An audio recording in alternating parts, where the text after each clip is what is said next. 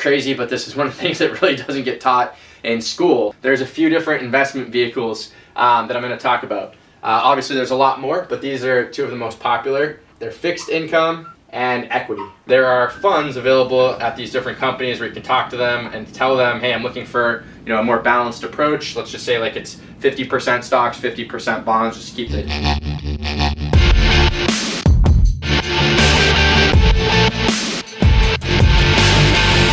Hey, this is Rick Vaza, and this is the Drive Podcast. Today we're going to be doing a little personal finance. So this morning I actually had a team meeting. It's kind of one of the exciting things that we're doing now with our group, covering how to invest. It's a really exciting time. Guys are working really hard. They're starting to build some savings, and they're interested in figuring out how do I put that money to work, which is crazy, but this is one of the things that really doesn't get taught in school. So we went through this morning some of the different risk-reward profiles and different ways to get that money working.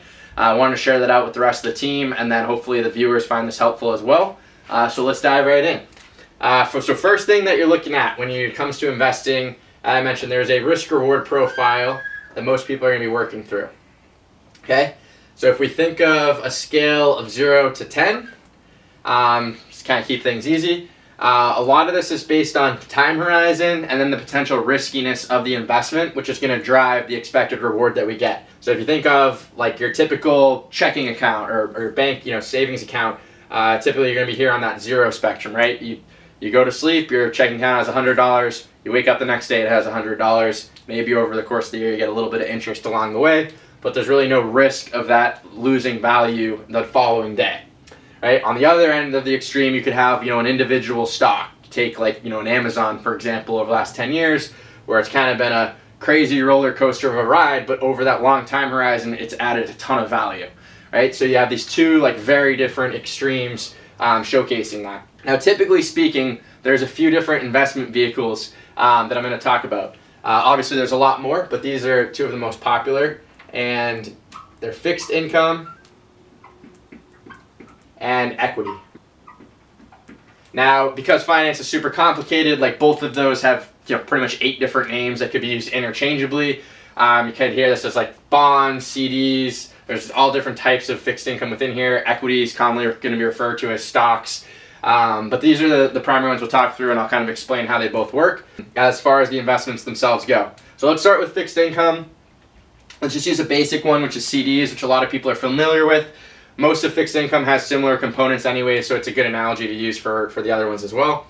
But essentially what you're doing with fixed income, you are lending someone, whether it's a bank, another person, doesn't really matter, but you are lending money, or giving them money in that case, and then there are going to be interest payments along the way, and then at the end of whatever term that is, that money that you lent is typically coming back, right? So perfect example is the bank CD, and when we think about this risk-reward timeline, there's usually some sort of interest rate involved. So let's say in this case, we got like a 3% rate, and that's as long as we keep it in there for 5 years.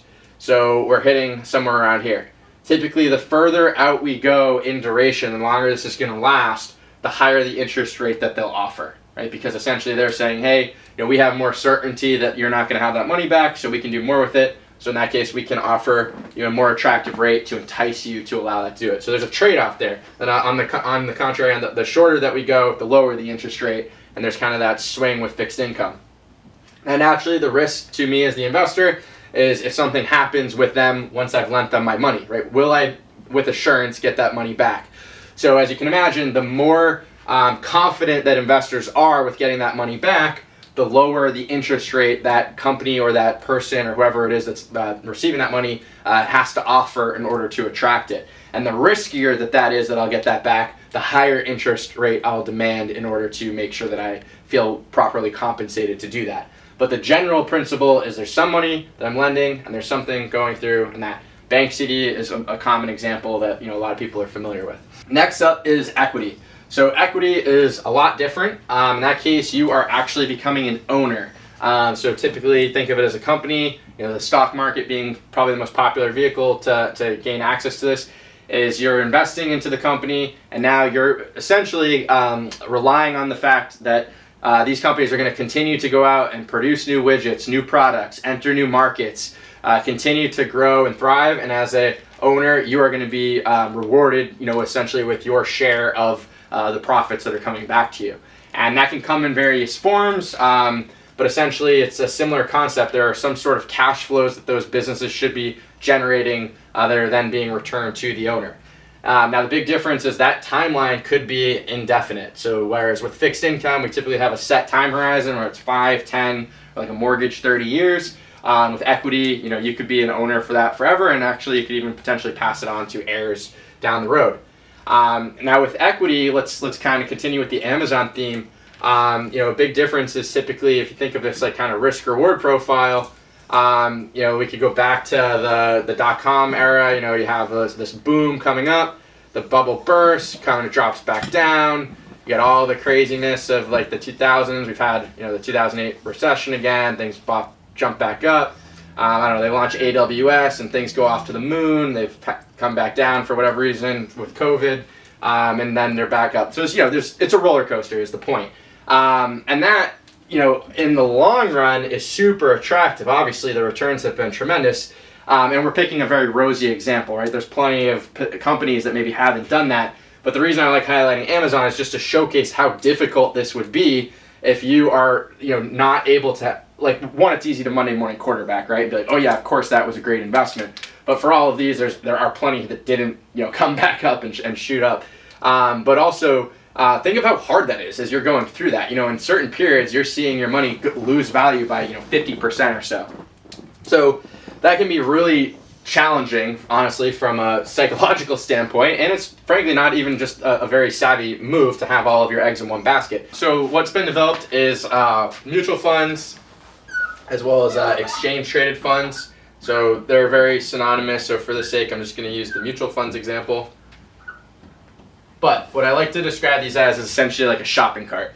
So if you think about it, what you're doing in this case, as we talked about, the single stock position being very risky. With the mutual funds, you're essentially having a shopping cart. And instead of just having Amazon in the cart, you're filling up with all these different companies. And there's tons and tons of different mutual funds. They all have different purposes. But in general, I think this example works pretty well. So you're filling up your shopping cart with like Home Depot, Amazon, Apple, JP Morgan, Pepsi, all these major brands and companies. So instead of it being kind of like this crazy roller coaster that you're just relying on one stock, as you can imagine, the more you put in, the more you're kind of flatlining this out. Now it'll still fluctuate significantly depending on the strategy that this is following, but obviously the variation would be significantly different than that. Of course, too, we would expect our return now because of the decrease in variation to be lower. So the S&P 500 being one of the most popular baskets of companies typically has averaged call it around 9% per year, which can be very, very attractive when you think about how you're putting the money to work.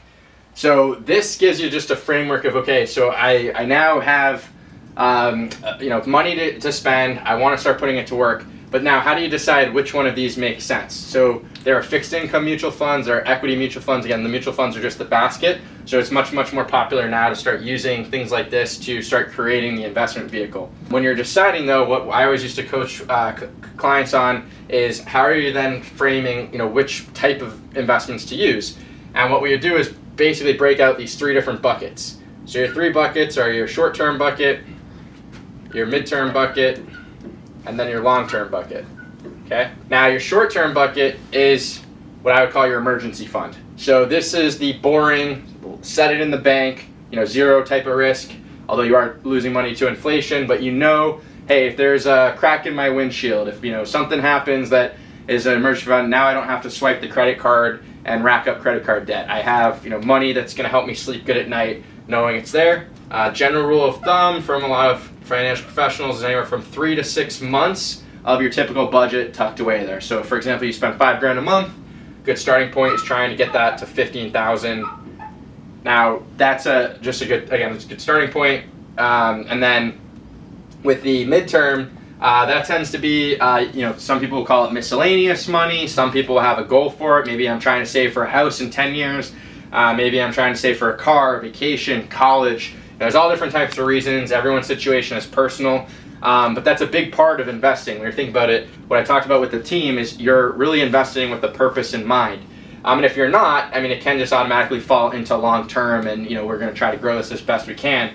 But the last thing you would want to do is, if you have a goal 3 years away, put it into the most aggressive thing that has a long-term time horizon associated with it, and then you potentially have lost money, and now 3 years has come and you don't have the funds available anymore. So aligning your goals is really, really important with how you decide where these two buckets then fall.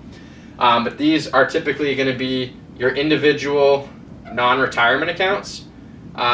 So this really popular institutions are going to be Fidelity, Charles Schwab, Vanguard, these places that allow you to open investment accounts.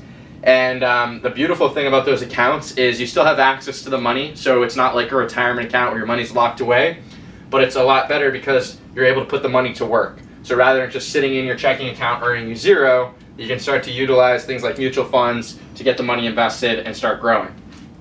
Now in the long-term bucket, you typically have things like a 401k or an IRA if you don't have a 401k, or maybe even you have both. But these are retirement related. So there's typically going to be some sort of trade-off. The government's basically saying, hey, we're going to give you some tax advantages with these vehicles, but for you, in order to do that, you can't touch this money for a long period of time, close to like 70 years old, for example. So you're kind of balancing now these two things of, okay, how much am I planning to save for later? And then how much do I still need access to, but I don't necessarily have the same type of tax incentives associated with this vehicle. And again, it's always a trade-off. They're always, that's the thing with finance, it's kind of always this balancing act, and obviously each person's situation is different. But when you get here, at that point, then you're figuring out, okay, so if these are my long-term, investments, a really popular vehicle, which most of our team uses, are target date funds.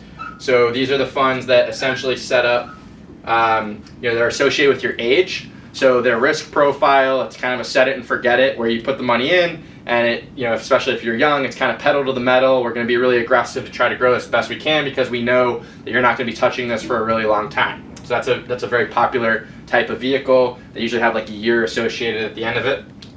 In this case, maybe you're looking for some, I was talking to my team about this, like, hey, maybe you're looking for something more 5 to 7 years away. So you want to grow it, but you also can't necessarily risk like a huge drop in it. So maybe there's something that's more of a balanced approach that we're looking at. So kind of like a 5 on the scale. There are funds available at these different companies where you can talk to them and tell them, hey, I'm looking for a more balanced approach. Let's just say like it's 50% stocks, 50% bonds, just to keep the example easy. And they'll be able to help you choose which mutual fund fits that profile. And again, the time horizon is really what's dictating that, of which one's the appropriate one. And a lot of what that mix comes out to be is how much equity versus how much fixed income those different investments are allocated towards, because it's going to tilt the risk-reward profile accordingly based on what we were talking about here. And then, of course, this last one just being like your standard bank checking or savings account. So when you have that, you have this kind of 3 different buckets, if you will. Each of them has a different purpose and very unique to the individual goals that you have. And when you build out that entire framework, this is what's really helpful about it. Like if the stock market goes down, you don't have to be super concerned because hey, that's my long-term money that I'm not touching for a while anyways. I'm already built out and protected here. So really it's allowing you to develop the game plan, the kind of why behind the investments, so you can be more confident when you're making decisions, not panic, when things do go down, because they inevitably do. But if built over a long enough time horizon, human being and ingenuity has always won, and capitalism works very well, and typically it has grown money effectively over time. And obviously what we're doing with our team, this can be really powerful. So some of these funds have a minimum of starting at like even $100 as a minimum. So there's not too small of an amount. You can't get started too early. Allow the power of compounding to work for you. And what we're really trying to get them going with is getting started sooner than later, so that this wealth can continue to build. And then as they're increasing their wages and earnings, they're able to keep adding fuel to the fire. So I hope this is helpful. If you have any questions, as always, feel free to drop them in the comments. I really like helping with this stuff. This is my former life coming out, and I hope you guys enjoyed it. So thanks for stopping by.